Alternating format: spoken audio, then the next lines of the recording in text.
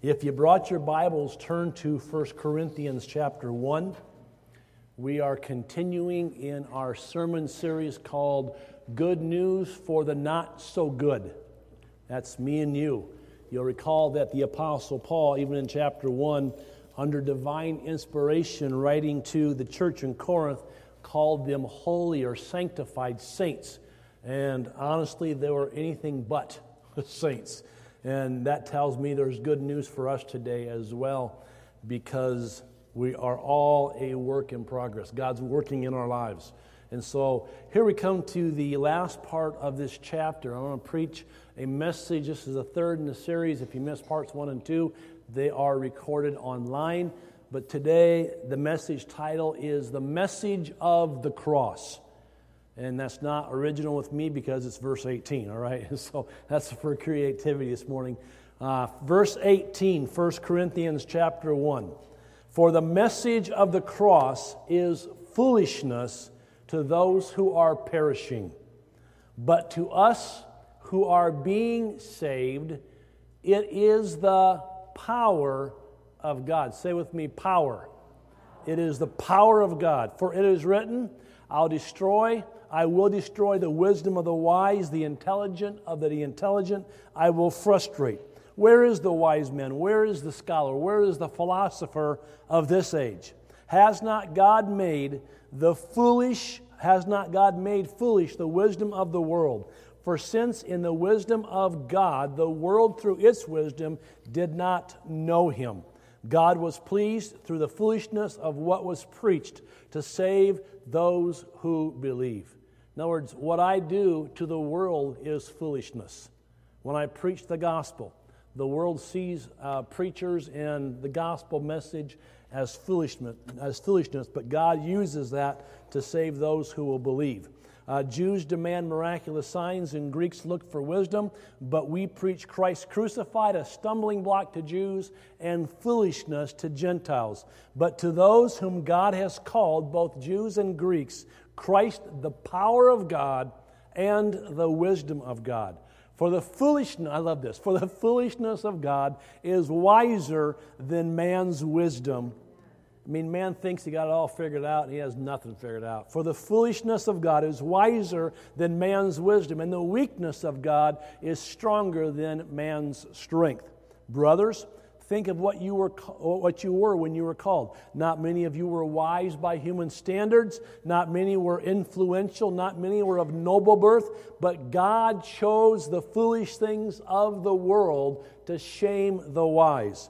God chose the weak things of the world to shame the strong. Verse 28. He chose the lowly things of the world and the despised things and the things that are not to nullify the things that are, so that no one may boast before him. It is because of him that you are in Christ Jesus, who has become for us wisdom from God, that is our righteousness, holiness, and redemption. Therefore, as it is written, let him who boasts boast in the Lord. And that is a powerful passage there, and I love it. I love the gospel. I love preaching on the cross.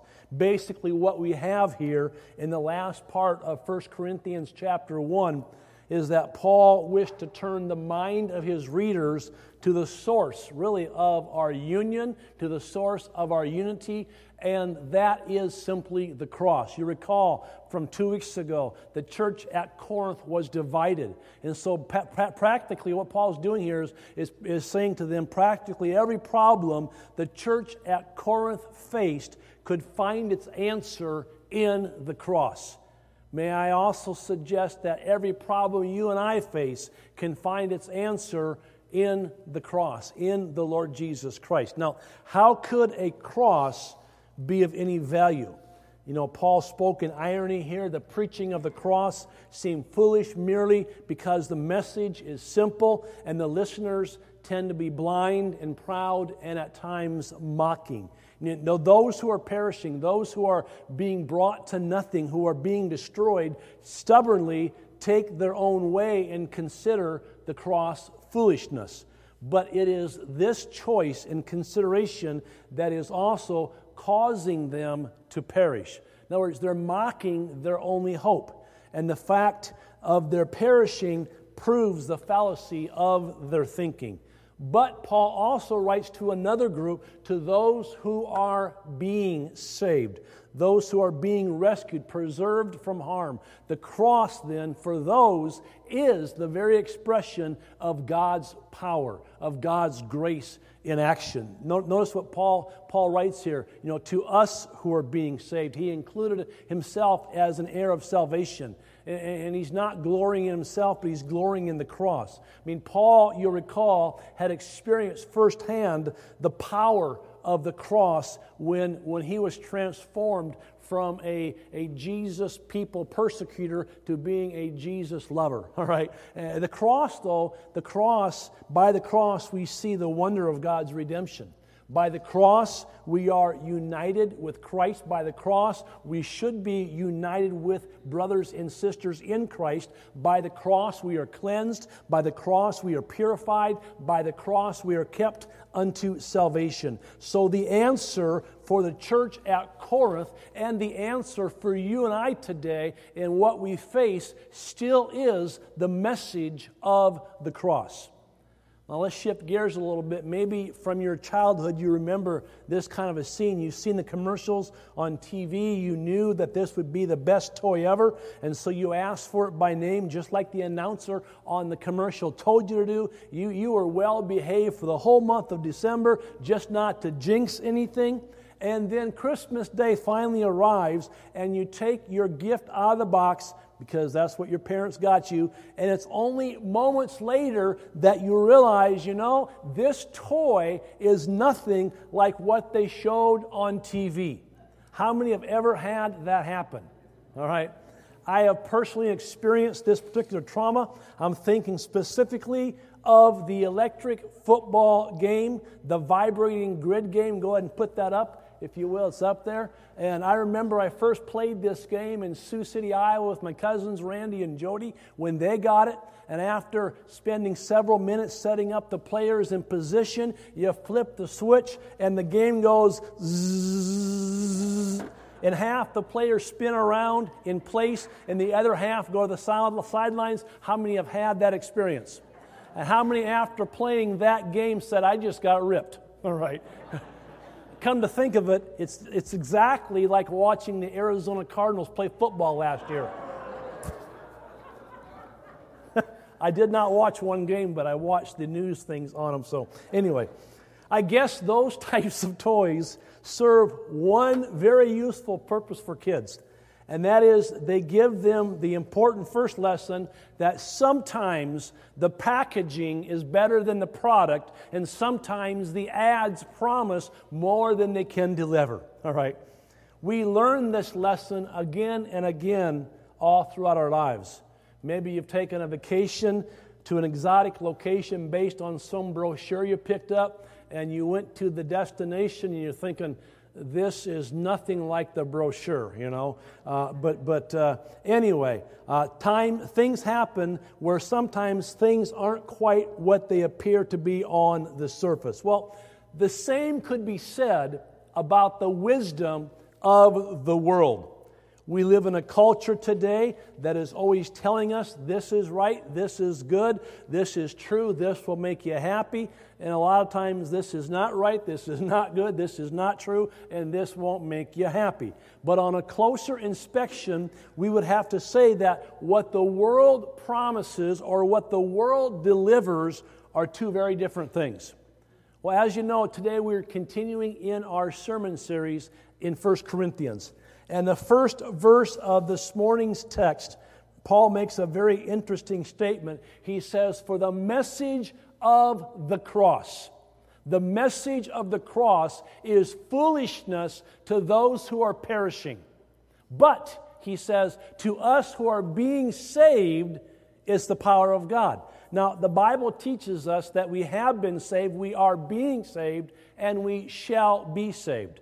All right, it's what we call progressive sanctification. I talked about that in week 1, so I won't belabor that too much here. But what is the message of the cross? The message of the cross is simple. is that Jesus Christ was crucified for our sins. Jesus died in our place. And by His death, He did what we could never do on our own. He purchased the pardon and paid the price for the wrong, for the sin we have done. And every person on planet Earth has sinned against God and against others. There is not one person in this place today, myself included, who has not sinned against Almighty God, who doesn't have a sin problem that can only be resolved in the message of the cross. In other words, He paid a debt He didn't owe because we owe a debt we couldn't pay. And therefore, our right standing with God is never based on our own goodness, on our own merit, or what we've done, our good works. It is simply based on Him, on His mercy, on His grace. Now, for those who have not yet come to Christ, the message of the cross can be quite the obstacle because it requires on our part repentance and surrender to the lordship of Jesus Christ. In other words, we have to humble ourselves in order to find His grace. A lot of people in the world today, though, don't want to do that. It requires on our part an admission of guilt, a confession of sin, a surrendered heart, a surrendered will, and yet today we live in this culture where people tend to think they've done no wrong. Plus, today, as well as every day, people don't want to be told how to live when it comes to the Bible. All right? Years ago, Ted Turner publicly mocked his Christian employees for wearing ashes on their forehead on Ash Wednesday. In an interview with the Dallas Morning News, he said, Christianity is a religion for losers and that he doesn't need anyone to die for his sins. Sir, if that's the way you feel, you will die in your sins and you will spend eternity in hell. Period. Now, the message of sin and redemption is an obstacle to those who are outside the faith. And guess what? The message can also be an obstacle to those inside the faith as well. Here's what I'm saying. We're as tempted as anyone to listen to the wisdom of the world. You know, if you're in the process of being saved, if you want to thrive in your journey towards sanctification, you must embrace really every day of your life the message of the cross, which means that we must, with intention, every day of our lives, choose whose ideas we'll believe and whose wisdom we'll follow. And I can guarantee you, if you choose to follow the ideas and the wisdom of this world, it will leave you behind. There are so many competing ideas in the marketplace. And so how do we know what to believe? How do we distinguish the world's wisdom from God's wisdom? Well, Jesus said, you shall know the truth, and the truth shall set you free. John 8:32. You shall know the truth. One of the things I learned in experiencing God, that class years ago, and I've taught it several times, and I've taken it and taught it many different times, but one of the concepts, one of the things it teaches is that truth is not a concept, truth is a person. And you could really read that, you shall know Jesus, and Jesus will set you free. All right? You see, the Christian faith is built on truth. Definable, defendable, objective truth. Therefore, the Christian position is never, well, this may be confusing, but just accept it and don't ask questions. No. Some religious leaders have tried to say that, and they inevitably have led their followers in the direction of error. So when it comes to truth, honestly, the body of Christ, and this is true today more than ever before, the body of Christ must be hardliners. In other words, we must not deviate from what God's Word says. We should be quick to say, well, show me the money, prove it, back up your words with something I can see. Well, as believers, we should take a no-nonsense approach to truth. And so with that in mind, I want to today share with you 3 obstacles to truthful thinking that we must face head on and overcome. And here's the first area. Number one, when it comes to truth, let's not confuse popular opinion with biblical truth. Paul said the message of the cross is a stumbling block to the Jews. Now, why is that? Well, the Jewish people believed the Messiah would be a powerful and dynamic leader, a leader who would usher in a triumphant age of peace, of prosperity. The idea that he would be crucified was beyond their ability to imagine. And many missed the day of his visitation.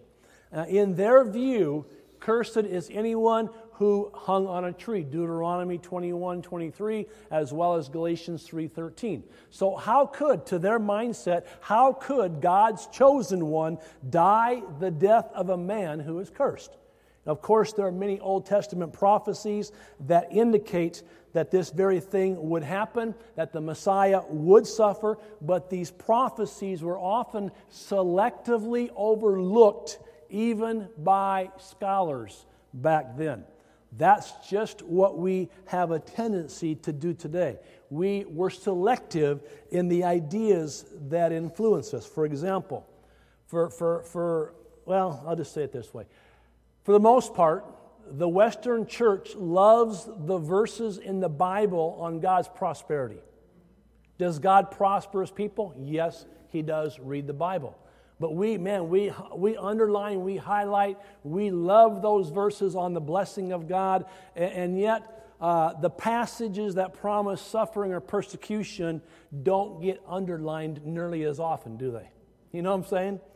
Now, if we want to build our lives on God's gospel truth, then we need to consider the entire counsel of Scripture, not just the sections that are most convenient to us. I'm not going to take time this morning, but I would suggest to you to look up this week, and if you're writing down notes, A.W. Tozer's article on the old cross versus the new cross. A.W. Tozer's article on the old cross versus the new cross. Basically, he is saying the new cross does not slay the sinner. It redirects him. It gears him into a cleaner, jolier way of living and saves his self-respect. The Christian message is slanted in the direction of the current vogue in order to make it acceptable to the public. In other words, the message has been watered down today, unlike yesteryear when people preached the cross, preached repentance, and preached that we must get right with God, etc. And read the whole article. I don't have time for it this morning. But think about it this way. When Jesus would call people to be His follower, He said to them, this is Luke 9, verse 23, if any man will come after me, let him, he says, deny himself and take up his cross, Luke says, daily, and follow me. So three qualifiers there. Number one, you must deny yourself if you're going to be a follower of Christ. And Scripture makes it very clear there is no salvation apart from biblical repentance. Mark 1:15, the time is fulfilled, Jesus says, and the kingdom of heaven is at hand. And this is what Jesus said, repent and believe in the gospel. Well, I figured if Jesus Christ, the one who died in my place, came on the scene preaching repentance, surely preachers today should be preaching repentance. It should be noted as well that a person cannot repent unless there is some knowledge of actual guilt. Now, a person cannot and will not follow Christ until he or she has renounced their allegiance to self. He must deny himself. Now, as long as self is ruling and reigning in your heart, as long as you are primarily devoted to yourself, your will, you will repeatedly prove yourself to be a traitor of Christ's kingdom. Because the very first qualifier is you must deny yourself. In short, the desire to see oneself favorably is what keeps people from experiencing the kind of true repentance that brings forth a transformed life and a transformed character.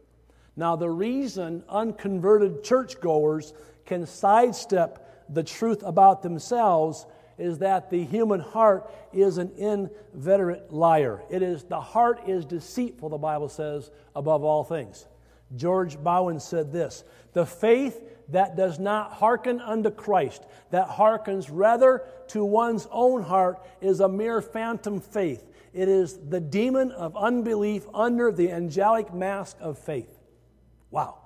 So when Jesus tells his followers they must deny themselves, he is saying they must give up the false notion that they deserve salvation. Friends, the only thing you and I deserve is an eternity in hell itself, where the worm never dies and the fire is never quenched.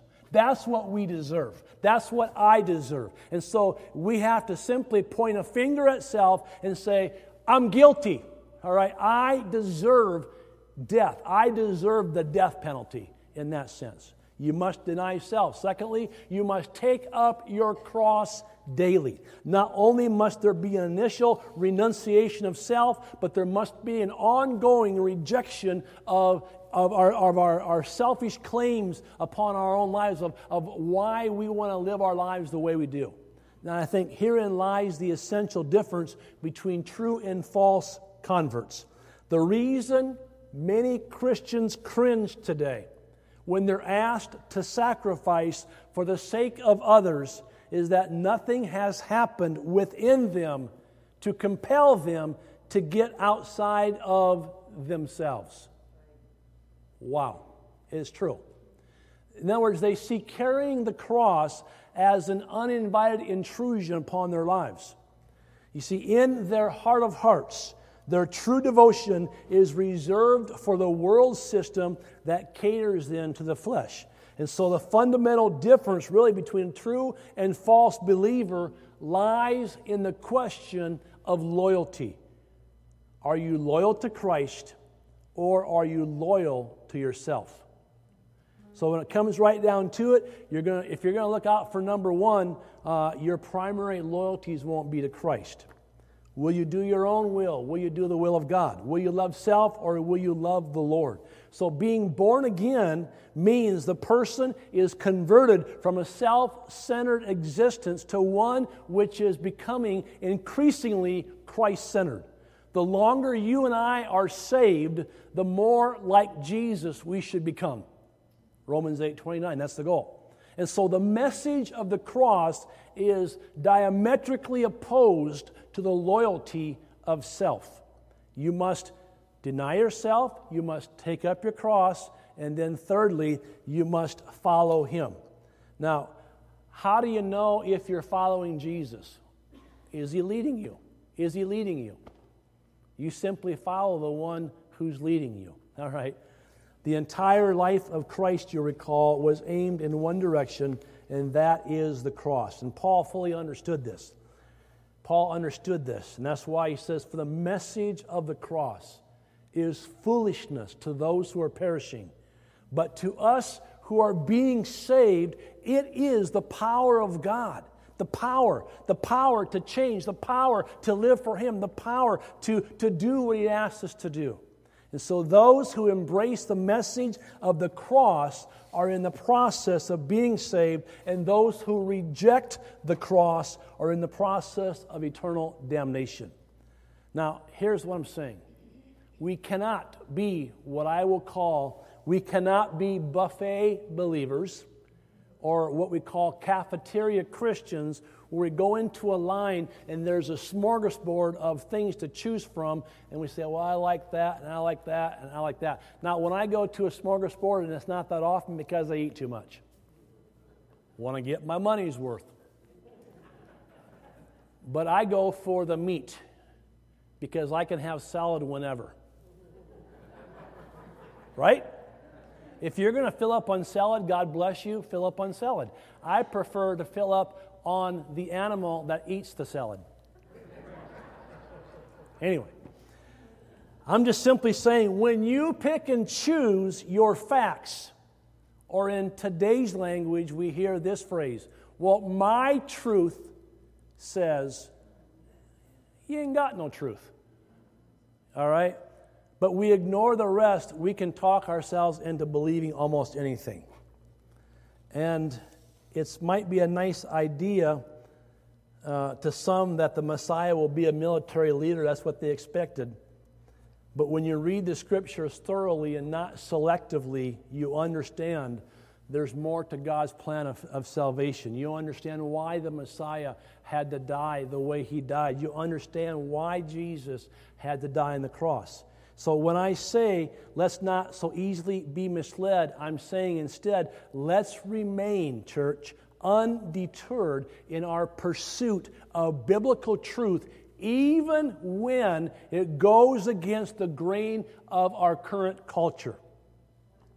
Now, what I'm about to say, if you get nothing out of the message this morning, please remember this. Biblical truth will go against the grain of our culture. Let me say it again. Let it sink in. Biblical truth will go against the grain of our culture.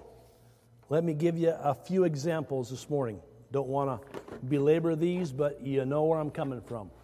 For example, biblical truth tells me there are two genders. Male and female, he created them. Genesis 1:27. I don't care if the world says there are 80-some genders today and we must be gender neutral, gender fluid, or whatever. There are two genders according to God's Word. I will not deviate from that. I might be put in jail in my lifetime for saying that. That's where the culture is going. All right? Another biblical truth and scientific truth, men can't get pregnant. Men can't have babies. I don't care how much facial hair you have on you, sir. Men can't get pregnant. Another biblical truth I will stand on all my life. Marriage is between a man and a woman, period. Therefore a man shall leave his father and mother and be joined to his wife, and the two shall become one flesh. I don't care what the U.S. government has said. I don't care what almost every media outlet has said. I don't care what our current president or vice president has said. Biblically, marriage is between a man and a woman. Now, you know where this gets tough for us? When we have family members that believe differently or live differently. And so we're trying to make excuse, well, maybe God does allow homosexual unions. Maybe God, friends, we're going to have to make up our mind in the day we're living in. Are we going to stand on God's Word, or are we going to believe every lie from the pit of hell that comes from our culture today? I'm serious. That's what it's coming down to. Another biblical truth, abortion is murder. Do not kill the innocent and the righteous. Exodus 23, verse 7. Proverbs 16 and 17 declares the hands that shed innocent blood are among 7 things that God hates. You see, God hates violence and the taking of human life, especially innocent life. It's an affront to God because God is the giver of life and made man in His image and in His likeness. See, what God desires, honestly, is a culture that honors and protects human life. A culture that says, I am fearfully and wonderfully made. A culture that says, God knew me while I was in my mother's womb. God knows if I'm to be a boy or a girl. It's pretty simple. I accept what God's created me to be. It's pretty simple. You see, biblical truth, I'm simply saying, will go against the grain of our culture. In other words, church, don't expect to be accepted and embraced by the very people who reject God and reject His Word. Wisdom calls us to trust Him. And so when it comes to truth, number one, let's not confuse popular opinion with biblical truth. You better stand for biblical truth. Number two, let's not confuse campaign promises with genuine accomplishments. Paul said in verse 22, Jews demand miraculous signs. Man, they wanted proof. They wanted confirmation, which is understandable. And so they tended to follow those who promised signs and wonders. Do you realize if you're a person who is chasing after signs and wonders that you'll be deceived if you're around for the end times? Because according to the Bible, we've been studying this on Wednesday evenings, according to the Bible in the tribulation period, the devil's going to be given power by God to do false miracles, false signs. We read about it. In AD, or 54 AD, a charismatic leader who is simply known as the Egyptian built quite a following, convincing everyone he was the great prophet. He led a large group into the wilderness and told them that by his spoken word, the walls of Jerusalem would fall. Well, according to Josephus, a Jewish historian, 30,000 men bought into his message. They left their families behind. They escaped to the middle of nowhere because of this guarantee of a miraculous sign was just simply too much to resist. Of course, his guarantee came to nothing. It was basically a campaign promise that he never delivered on. Instead, many of his followers were captured and killed, and he himself went into hiding. But that's the kind of prophet that many were looking for in those days. And not just in those days, in our days as well. We tend to find proof in matters that in reality prove nothing. When the Jewish leaders asked Jesus for a sign to prove his authority, Jesus said, "Destroy this temple, and I will raise it up again in 3 days." Now, they thought he meant Herod's temple. But he was referring to his death and his resurrection. Do you want proof about the Christian faith? Well, here it is. Jesus Christ came into the world. Jesus lived a sinless life. Jesus died a criminal's death on a cruel Roman cross. And on the third day, Jesus rose from the dead. That's biblical proof. Now, why do we believe that? Why do we believe that he truly was raised from the dead? Well, I didn't mention this on Easter Sunday, but look at his followers. Before and after the resurrection. Notice how his followers even changed. I mean, they had been cowards before, hiding from fear from the Roman authorities, thinking, well, if they crucified him, we're probably next. And after they encountered the risen Christ, though, they suddenly experienced a radical transformation. And that transformation was to the point of being willing to face prison, and torture, and even death for their belief in Jesus Christ.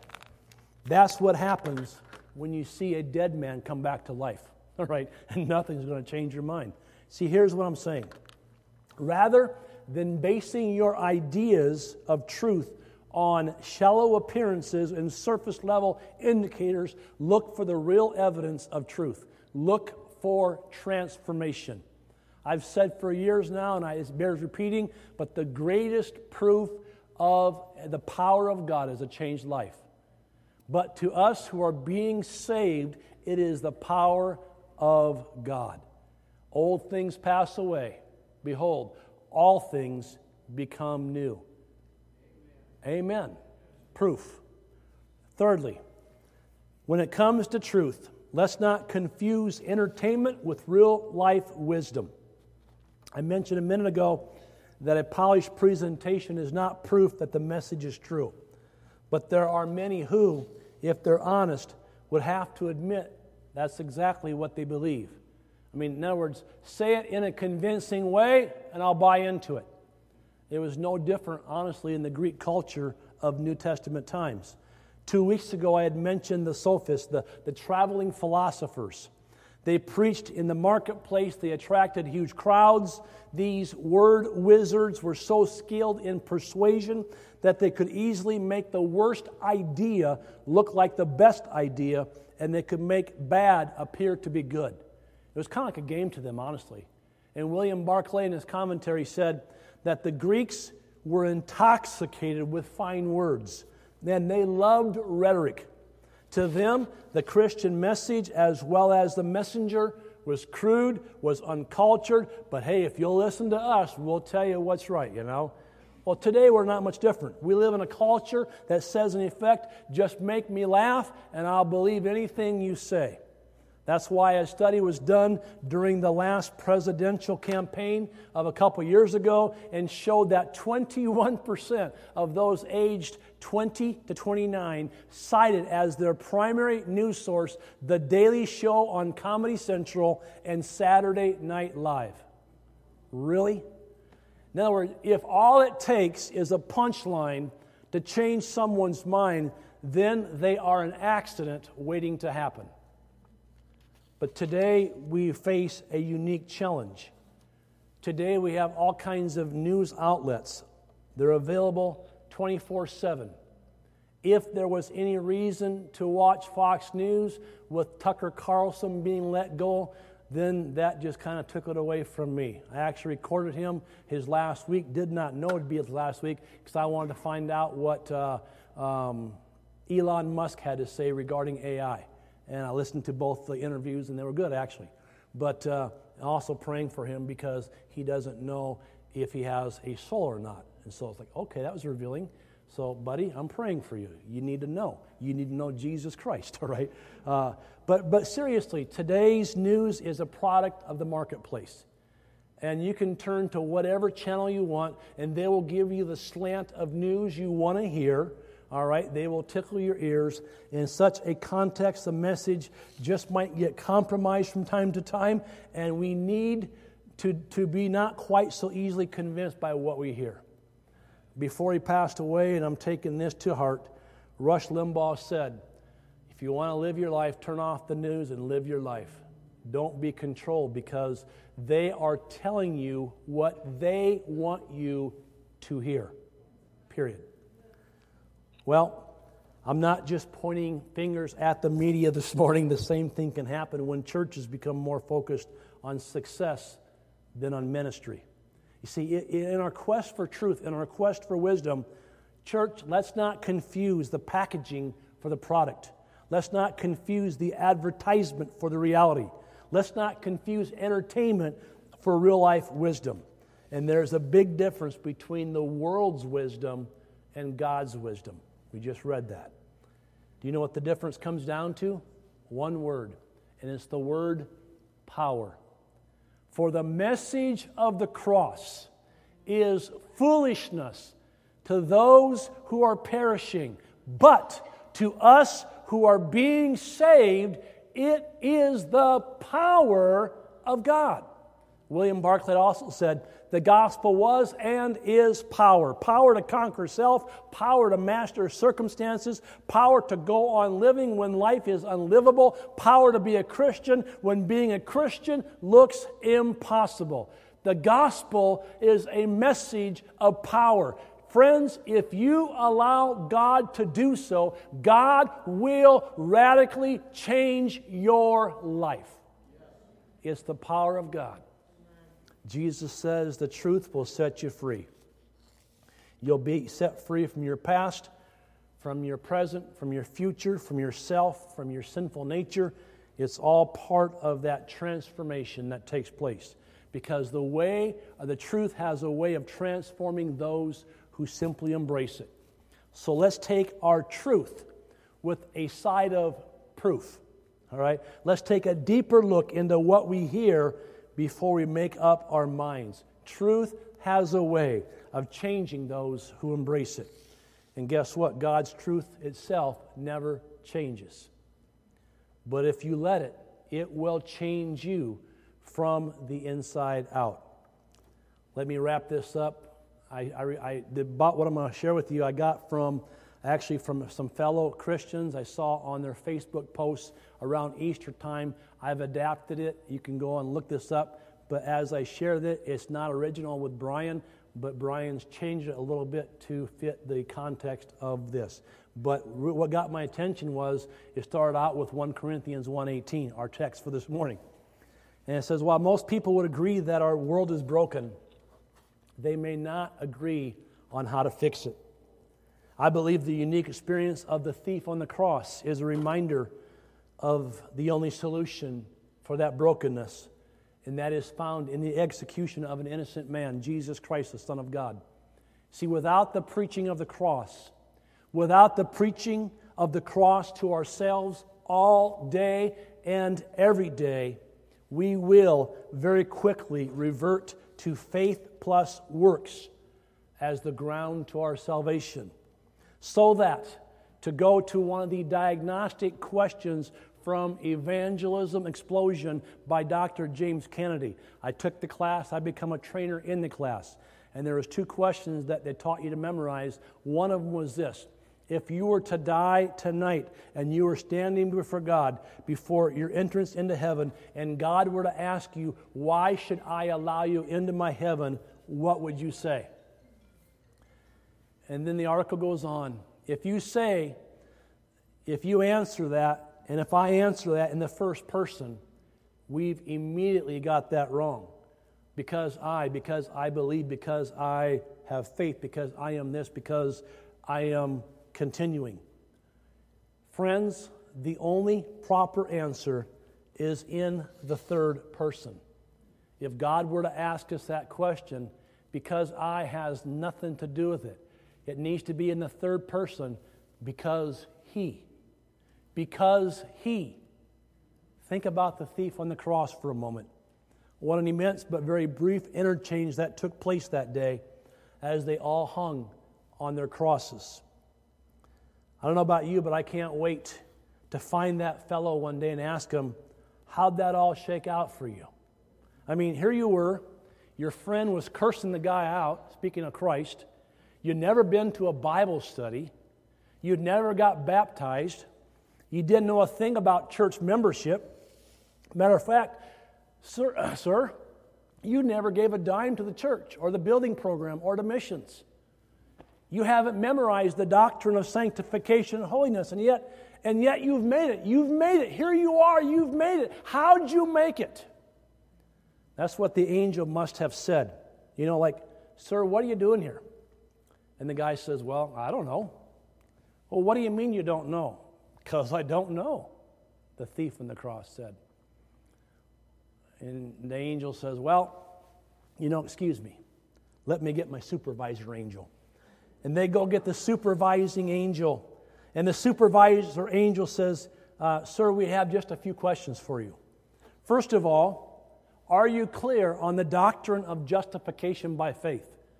And the guy says, I've never heard of that. Well, let's then go to the doctrine of the inerrancy of Scripture. Do you know about that? And the guy's just staring. And what about the doctrine of the Trinity? You know, the Father, the Son, Holy Spirit? The guy says, never heard of that either. Well, then what are your eschatology beliefs? My what? Eschatology, end-time events. Sir, do you know the 16 fundamental truths of the Assemblies of God? You know, the Scriptures inspired the one true God. You go on down, the baptism of the Holy Spirit, initial physical evidence of speaking in tongues, and it goes on. And the guy says, to be honest, I've never heard of one of those. And eventually, in frustration, the supervisor angel says, well then, on what basis are you here? And the man said, the man on the middle cross said I could come.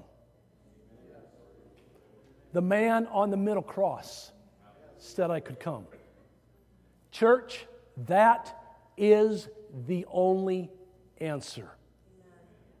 That is the only answer. And if I don't preach the gospel to myself all day and every day, then I will find myself beginning to trust in myself, trust in my experience, which is part of the fallenness as a man.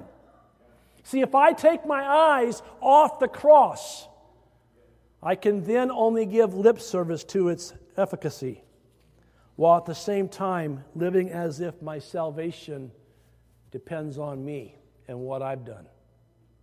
See, as soon as you go there, it will lead you either to abject despair or to a horrible kind of arrogance. It is only the cross of Christ that deals both with the dreadful depths of despair and the pretentious arrogance of the pride of man that says, I can figure this out. I'm doing wonderfully well. No, you're not. No, you're not. You're lying to yourself. There's a hymn called Before the Throne of God Above, and the fourth verse says this: because the sinless Savior died, my sinful soul is counted free. For God, the just, is satisfied to look on Him and pardon me. That's why Martin Luther says most of your Christian life is outside of you, in this sense that we know that we're not saved by good works. We're not saved as a result of our professions, but we are saved and only saved as a result of what Jesus did.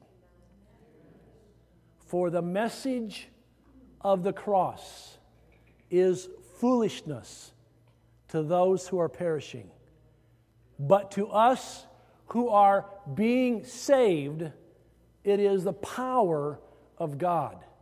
It is the power of God. The man in the middle, he's the one that told me I could come. That's it. That's all. Don't add to it. My closing questions for us this morning, very simple. As you sit here, are you embracing the cross, the message of the cross today? Are the things you're living for worth Jesus dying for? Have you and are you denying yourself? Have you embraced His cross? Have you died to your will? Are you following Him daily, Luke says? Let's all stand to our feet. Hope you got something out of this morning. Let's pray. Our Heavenly Father, thank you for your word. Jesus, thank you for the cross. God forbid that I should glory save in the cross of Jesus Christ.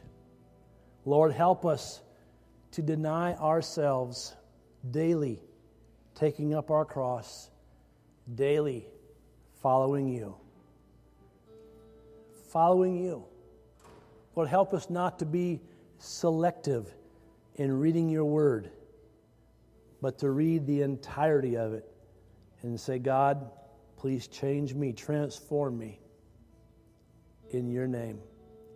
Just holding steady for a moment. If you come today and do not know Jesus Christ as your Lord and Savior, you've never embraced His cross, you've never repented of your sin, then today is your day of salvation. A time to get right before God. This might be the very last altar call you ever hear. And so, I don't care if you close your eyes or not, if you bow your heads or not. If you need repentance, if you need forgiveness of sin, if you need Jesus Christ in your life, right where you're at, put your hand up high. Not embarrassed of Him, just saying, God, I need grace in my life. I need forgiveness in my life. My heart's not right with you, but today I'm embracing the cross. I'm denying myself. I'm repenting of my sin. I'm getting right with you. If that describes where you're at right now, I'm going to ask you to put your hand up high and say, Pastor Brian, pray with me today. My heart's not right with God. There's sin in my life. That sin has separated me from God. And I'm calling you to repentance, as Jesus called those that would become His followers to repentance. Just holding steady for a moment. I need Christ in my life. I want to become His follower.